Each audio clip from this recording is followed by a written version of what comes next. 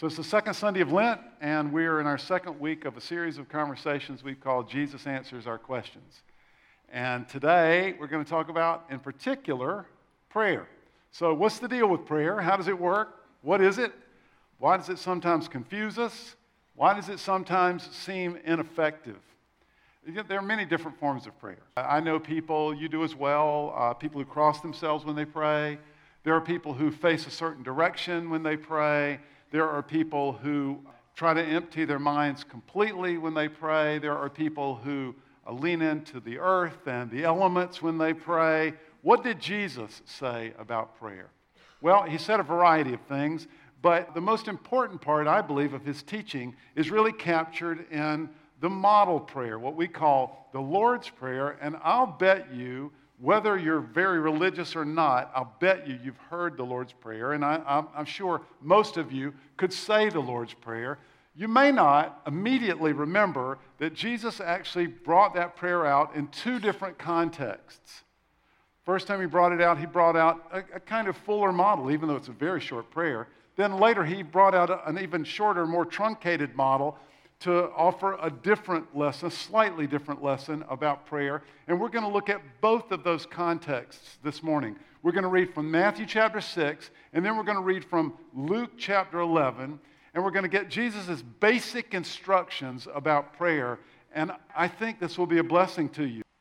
So we're going to look at Luke 11 and Matthew chapter 6, both of the contexts where Jesus talks about the Lord's Prayer. He gives a kind of basic form, but this morning we're going to focus on the fact that it's really not the form of the prayer so much as what it says about our praying relationship that Jesus wants to make sure we get. So I'm going to ask you to do something for me. For that first passage, let's go old school, and let's stand out of reverence for God's Word. And I'm going to read Matthew chapter 6, Jesus' first teaching on the Lord's Prayer, and then we'll look at Luke chapter 11. So here's Jesus in Matthew chapter 6. And when you pray, you must not be like the hypocrites, for they love to stand and pray in the synagogue and at the street corners, that they may be seen by others. Truly I say to you, they have received their reward. But when you pray, go into your room, shut the door, and pray to your Father who's in secret. And your Father who sees in secret will reward you. And when you pray, do not heap up empty phrases as the Gentiles do. The word is sometimes translated pagans do. For they think that they will be heard for their many words. They pile up empty phrases thinking they'll be heard for their many words. Do not be like them, for your Father knows what you need before you ask Him. Pray then like this: Our Father in heaven, hallowed be your name. Your kingdom come, your will be done on earth as it is in heaven.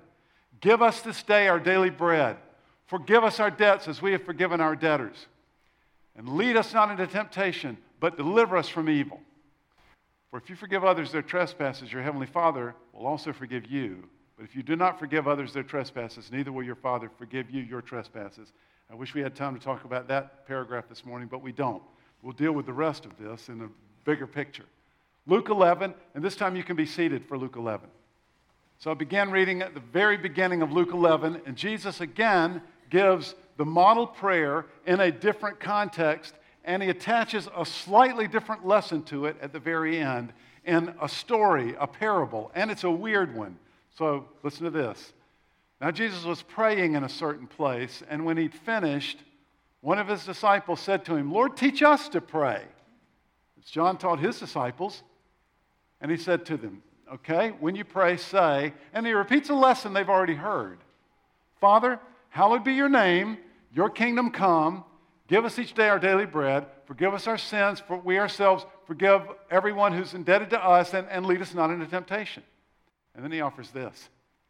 And he said to them, okay, which of you who has a friend will go to him at midnight and say, friend, lend me 3 loaves, for a friend of mine has arrived on a journey, and I've nothing to set before him. And he will answer, the friend will answer from within, don't bother me. The door is now shut. My children are with me in bed. I cannot get up and give you anything. I tell you, though he will not get up and give him anything, and now Jesus gets weird. Look, he's not comparing God to a stingy friend who won't give, but he does have a profound lesson to teach us about prayer here. Stay with this. I'll tell you, though he won't get up and give him anything because he's his friend, yet because of his impudence, he will rise and give him whatever he needs. We're going to have to deal with that in a minute. Because of his impudence, it means bordering on rudeness, shameless audacity. And I tell you, ask and it will be given to you.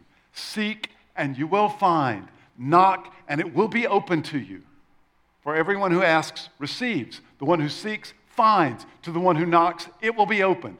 What father among you, and now he returns to his image of fatherliness. What father among you, if his son asks for a fish, well, instead of a fish, give him a serpent. Or if he asks for an egg, we'll give him a scorpion. If you then, who are evil, know how to give good gifts to your children, how much more will the Heavenly Father give the Holy Spirit to those who ask him? Okay, part of what Jesus has done here is give us, a structure, kind of a model for how to pray, even what to say. But perhaps more importantly, maybe much more importantly than that, in these teachings, Jesus is doing two profound things. He's giving us the contours or the characteristics of a relationship with God, and he's giving us the characteristics of God's response to us. He's giving us the characteristics of a relationship with God, and he's giving the characteristics of God's response to us, and all of this is to build the right framework for prayer. So that as we go to prayer, as we approach it rightly. So first, characteristics of a right relationship with God, and there are three. And with each characteristic of a right relationship with God, I'm going to give you an acronym, a four-letter acronym that borders on the brilliant, either the brilliant or ridiculous. I hope you did not interview the 9 o'clock crowd. They might have thought it was leaning more toward the ridiculous. First of all, the first characteristic of prayer is intimate. We notice two things about the teaching in Matthew right away, don't we? First, we notice that Jesus tells us not to be showy like the Gentiles. Instead, we're to go into a secret place. In other words, this is an intimate activity. Secondly, we notice that he tells us to address God as our Father. What an intimate address. I read an article a couple of years ago by a Muslim who said that you can't do this. According to Islam, you cannot call God Father because God is too great, and that's too familiar, that's too intimate. Well, look, the Bible understands the greatness of God, but we're invited into this profoundly intimate relationship with a great God because of what Jesus did. So what you and I need to understand is that God wants us to practice Christian yoga. Not yoga, yaga. And the acronym is you and God alone. How brilliant is that? Okay, maybe not so, but you and God alone. Look, we're coming up to Easter in a few weeks. Because of what happened on Easter, we know Jesus is not the great teacher. Jesus is the great enabler. He enabled this intimate connection with God, with the Father. So prayer is not about saying the right things. It's not about being articulate or elegant. It's about intimate communication with the Father. Prayer is not about saying the right things. It's not about being articulate or eloquent. It's about intimate communication with the Father. The closer I am to someone, the less I worry about what I say. The less I worry about getting the words exactly right. If you all invite me to a party and invite all of your friends, guaranteed I'm going to go to that party, mostly unconsciously, sometimes consciously, depending on who we are. I'm going to think, how do I be clever here? And there are going to be times where I walk away and think, why did I tell that joke? That joke never works. I should have done this. Or I'm going to be stylizing my responses. I'm going to be thinking about what I say. But when I'm with Diane, I just say stuff. Diane is my wife. Hey, Diane, look at that chicken. It doesn't mean anything. It's just Diane and I talking to one another because I want her to know me and I want to know her. I want to know what's going on in her heart and her mind. She wants to know what's going on in mine, and I know she loves me. And we've built this library of experiences. We've created intimacy. This is what we have when we go to the Father in prayer, intimacy. The first characteristic of the framework that Jesus builds for us is intimacy. The second characteristic of our relationship with God that forms the framework for prayer is simplicity. You notice we said the word Gentiles in Matthew 6, 7. That's sometimes, especially in older translations, it's translated pagans. Now, I don't want you to think of how we use that word today. Jesus isn't trying to suggest that these people are irreligious. You know, surveys have consistently demonstrated for the last 40 years that Americans believe in prayer at incredible rates, at rates consistently better than 90%. We pray and we believe it works somehow. The ancients were no different. They were people who prayed. They prayed to various gods and in various ways. So Jesus is not drawing a distinction between people who pray and people who do not pray. Jesus is drawing a distinction between Christian prayer and non-Christian prayer. Christian prayer will be intimate communication with my Father, and it will be simple. So some of you know this acronym, keep it simple, stupid. And I want you to remember that in prayer, especially when you're praying with other people. You and I have the tendency to want to massage our words, and we need to remind ourselves, keep it simple, stupid. This is simple communication with your Father who loves you and knows you well. Notice Jesus acknowledges that the Gentiles use many words. Why do they do this? He gets right to the heart of the matter, so they'll be heard.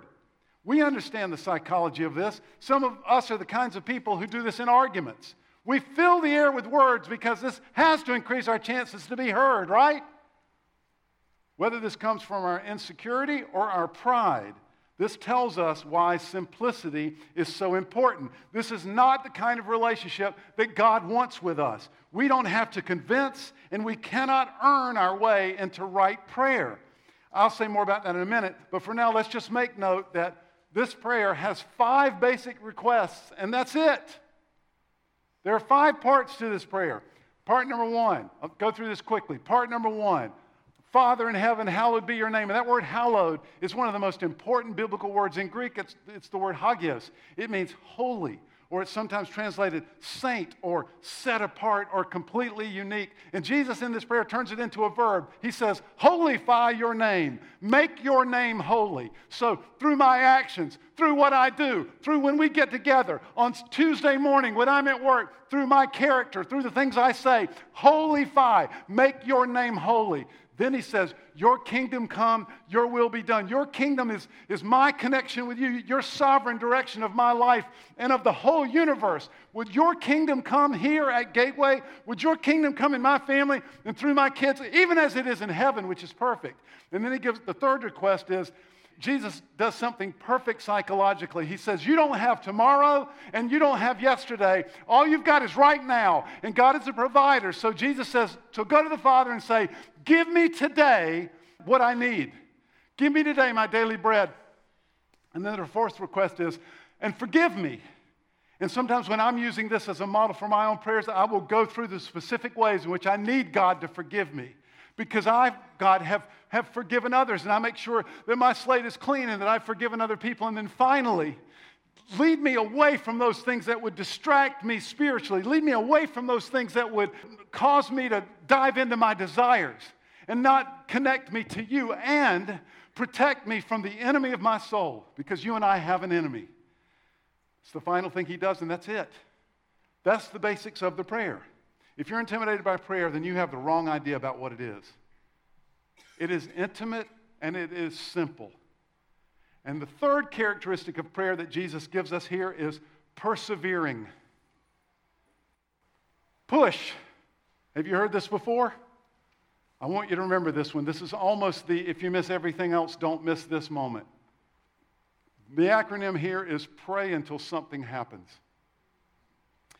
Luke 11 is a later version of this same teaching, as I said, and obviously Jesus is a man of prayer. We see just little hints of that throughout Jesus' biographies. Finally, the disciples come to him and they say, look, we know how to pray. We're good Jewish boys, but not like you pray. Teach us to pray. And Jesus gives them the most basic lesson, again, about prayer, and then he gives them this extremely important teaching on perseverance. Now, the word is translated here in the English Standard Version, impudence. And that word suggests a kind of rudeness. You need to know that's a good translation.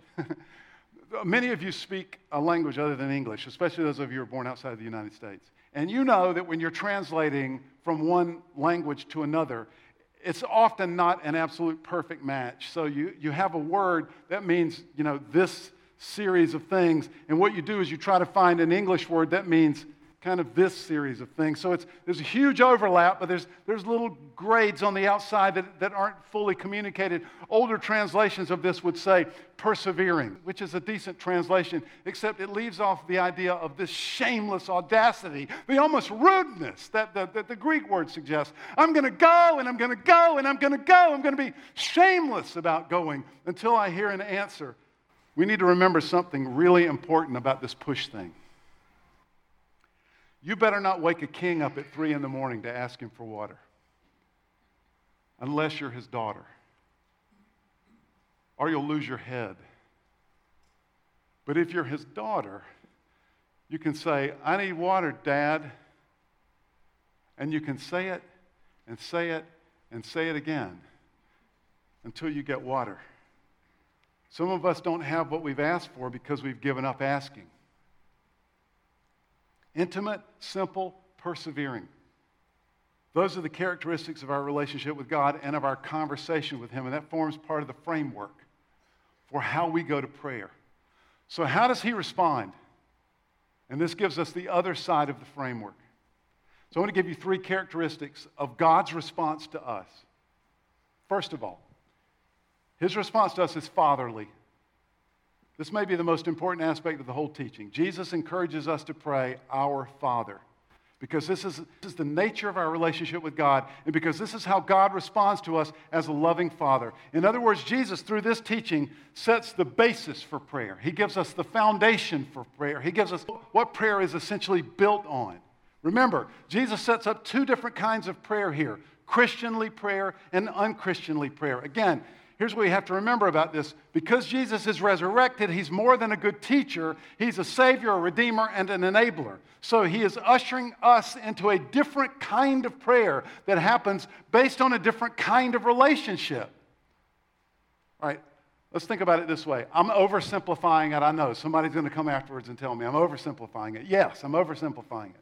But let's try to divide all of human relationships, all of our relationships, into kind of 2 relationships. I know it's more complicated than that. I'm cutting out friends, for instance, which is a big one. But let's organize them into 2 kinds of relationships. There are commercial relationships and there are family relationships. So in commercial relationships, here's what happens. Here's what I have for you. What do you have for me? I perform for you. You, in return, perform for me. I perform remodeling your bathroom, you perform by writing me a check. There is a mechanical exchange of goods and services. In a family relationship, it's different. A family relationship is a permanent, committed relationship. Just think of the family members that you have, Weird Uncle Harold. Family relationships aren't conditional. Family relationships are not based on what you have or what you do. Family relationships are based on who you are. So think about what this says about how we approach God. If my relationship with God is a commercial relationship, then I've got to perform. This is why I bring many words. This is why I pile up empty phrases. I think my prayer depends on my effectiveness. Little illustration, so I'll cut out some of the fluff. Years ago, early in my ministry, I was influenced by a great teacher, pastor. Started a church out in California, and the church did great things. He developed a healing ministry, among other things. So he would travel around the United States and do healing services. Some of you are thinking, what? Yes. He would go places and actually teach about healing, and then there would be healings that happened. And I was utterly fascinated by this and taken by this. So I ordered from his ministry, I ordered a couple of cassettes of some of his teaching. Cassettes, you guys, are the little plastic things that we used to put into things in our cars, and they would actually make sounds. It was amazing technology. So I got cassettes from this guy, and I listened to him, and he blessed me. So I thought, I'd like to hear him someday. And I had a pastor friend, this was when Diane and I lived in the Boston area, had a pastor friend who was connected to the network of churches that he had started. And so this group brought him to Boston. So he came to a suburban area in Boston to a local high school to do a healing conference. And I signed up to go, and my buddy went with me. So we go to this healing conference. I'm amazed and I'm excited, but I'm also very, very skeptical because being the holy, incredibly godly guy that I am, I hear amazing stuff that God does, and my response is often, are you sure? Anyway, so we go to it's a one-day seminar on healing. So we spend the entire morning, he actually gives a workbook. It's very academic. We spend the entire morning going through, filling out stuff on healing. He's going through the various healings in the New Testament. And 7 times in Luke, he does, and 4 times, and then often when he heals, we're taking notes on all this stuff. And I thought it was great. It's all head stuff. It really appealed to me. I'm taking notes. It's great. After lunchtime, and he says, okay, now we're going to have lab work. Wait, what? Yes, we're going to do a time of healing. So God is going to use you. It's about the Holy Spirit. It's not about me.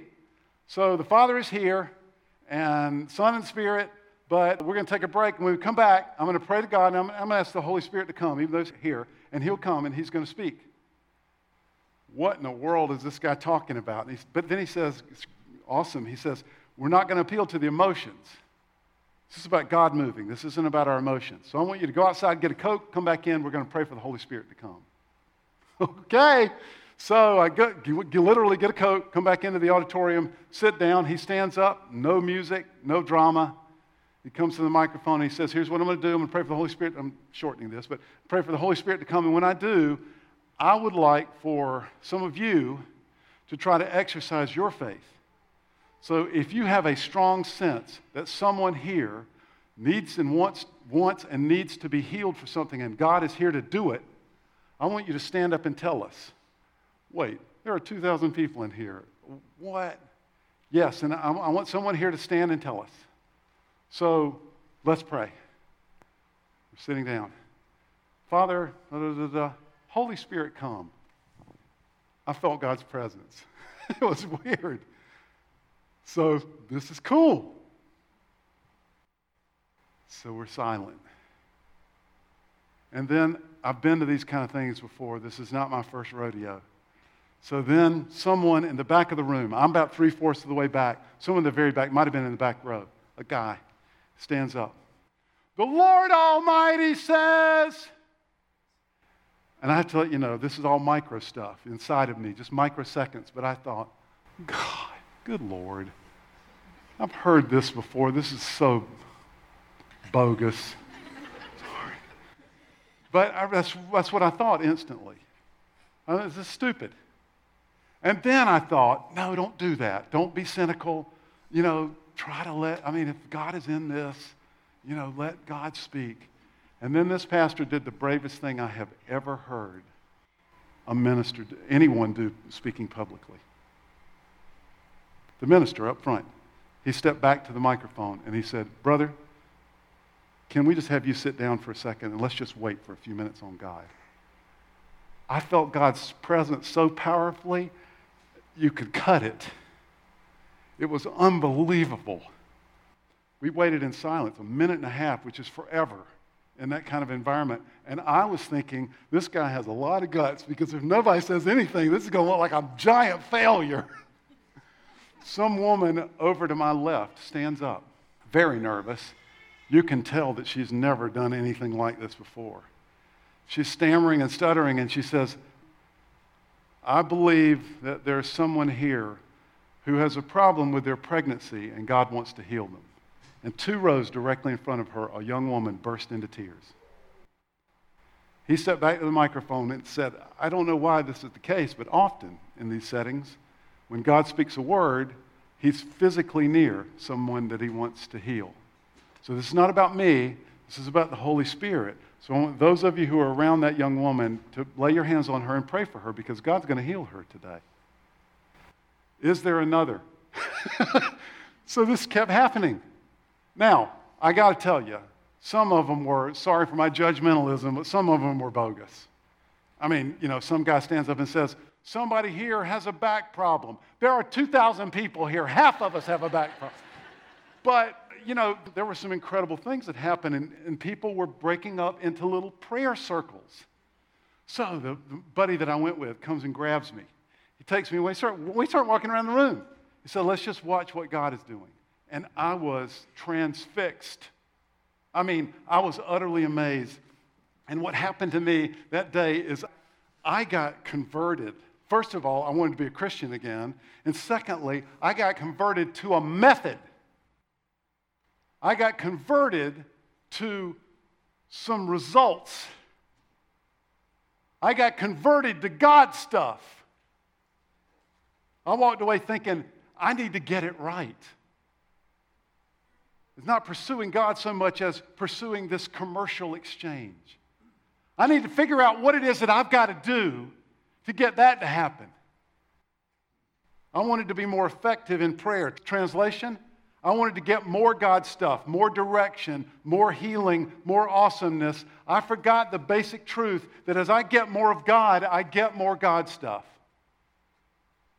What I need to do is go more wholeheartedly after my Father, not after the Father's stuff. Here's the other thing to remember. When I'm in a commercial relationship, I don't get what I want. If I don't get what I want, or when I don't get what I want, I either feel guilty or I'm mad. If I've remodeled your bathroom and you and I have a conversation afterwards and I didn't do it right and you short-circuit me on the check, I feel guilty. I got to get it right. I feel bad. If I've done it exactly right and you short me, I'm angry. This is how some of us feel when our prayers aren't answered. And this is a pagan response. That's an unchristianly response. God's response to me is fatherly, always fatherly. Secondly, God's response to me is good. Why are we supposed to approach with impudence? Why use that kind of language? Doesn't that set up entirely the wrong kind of spirit, Jesus? Jesus doesn't answer that question directly, but he does answer it indirectly. In that parable he told, after the parable about the uncooperative friend, Jesus changes images and he starts speaking again about fathers. Remember? He says, our fathers give us what? Good gifts. And for our heavenly Father, Jesus says, that's even more the case. God wants to give us good things. He wants to give us what we really need, not what we think we need, which is sometimes not what we need at all. This explains why there is sometimes a delay in God's answer and sometimes why the answer doesn't seem to be anything like what we were thinking. I want to offer two kinds of particulars here. One, there are those times when we're asking for the wrong thing. It would not be good of God to give us the thing that we're asking for because it's wrong. Like your kid when you're taking them through the grocery store, I want that, I want that. What they really want is a nap, and they don't know it. So we would not be good parents to give them a giant lollipop. Secondly, there are those times when what we really need is more of Him. And God sometimes uses delay and even our desperation as a leverage to drive us to Him. I don't have time to talk about this, but some of you have heard my own story about my struggles with anxiety through my 20s. And I went to healing services and I got prayed over and I went to a counselor and I was on medication for a while, struggling with anxiety. And I kept Diane and I started dating during this period. I kept telling Diane constantly, this is not what I'm really like. And through it all, eventually, one of the things that helped me overcome this, and God healed me. Another day, I'll tell you. Through it all, one of the things that helped me overcome this is I ultimately realized, in my early 30s, I realized anxiety is my friend because it drove me to God. And as soon as I realized that, it lost all its power. I'm not saying it immediately went away, but it lost all its power. Sometimes God uses our difficulties, our unanswered moments, as leverage to drive us to Himself. God's response to us is fatherly, and God's response to us is good. It's good gifts that he desires to give. Remember, these things build the framework for right prayer and the right motivation to pray.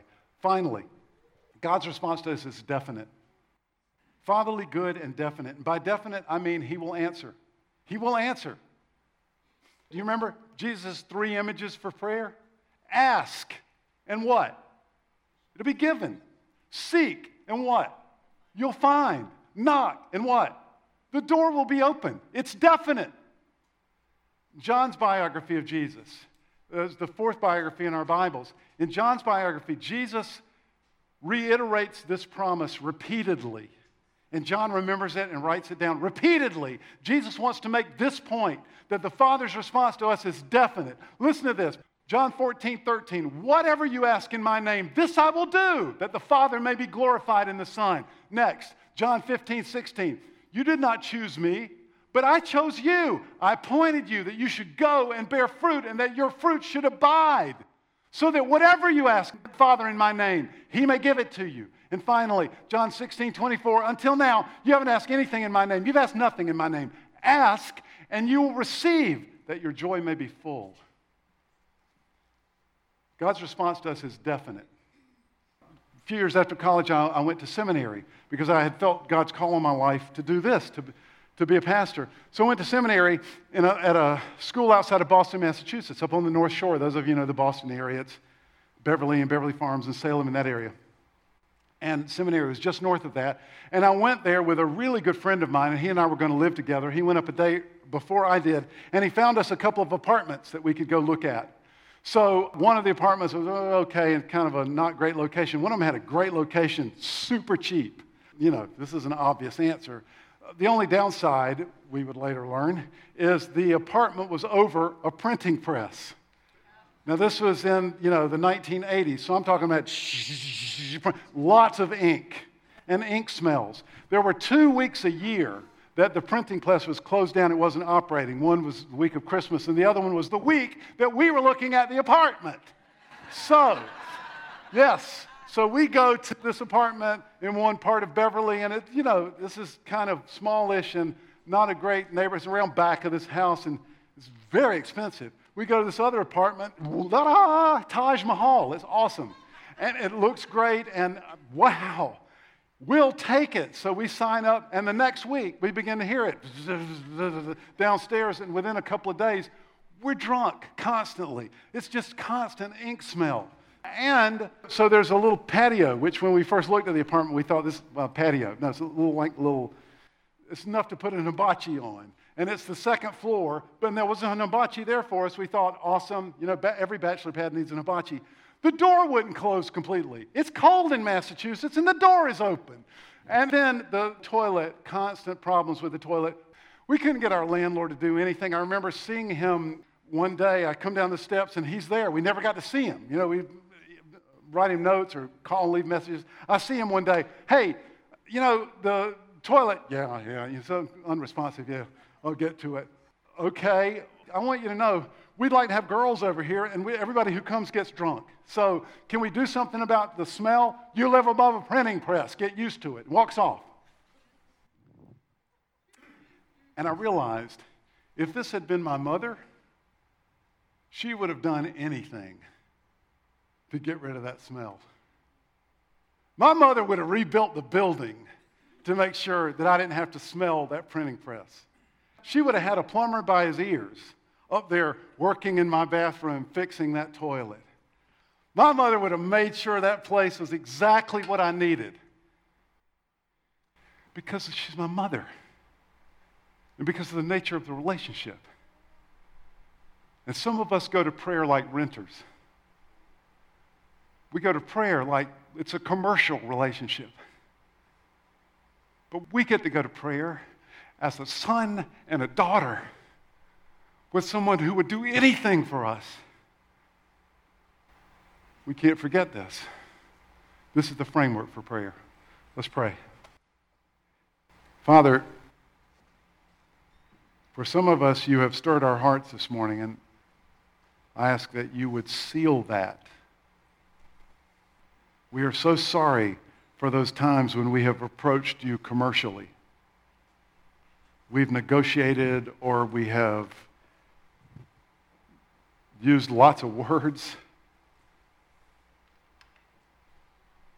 This morning, Lord, Jesus, you have reminded us that it's intimate and it's simple and we are persevering. And we set our face toward that this morning. And we've also been reminded that you are fatherly and that you are good and that your answer is definite. So we receive that today, and we give you permission today on Wednesday when we forget, we give you permission to remind us. Lord, lead us into deeper intimacy, deeper sweetness, deeper simplicity, and strengthen our feeble hands when we want to give up. In Jesus' name we pray. Amen. And I hope you have a great Sunday. Go in peace.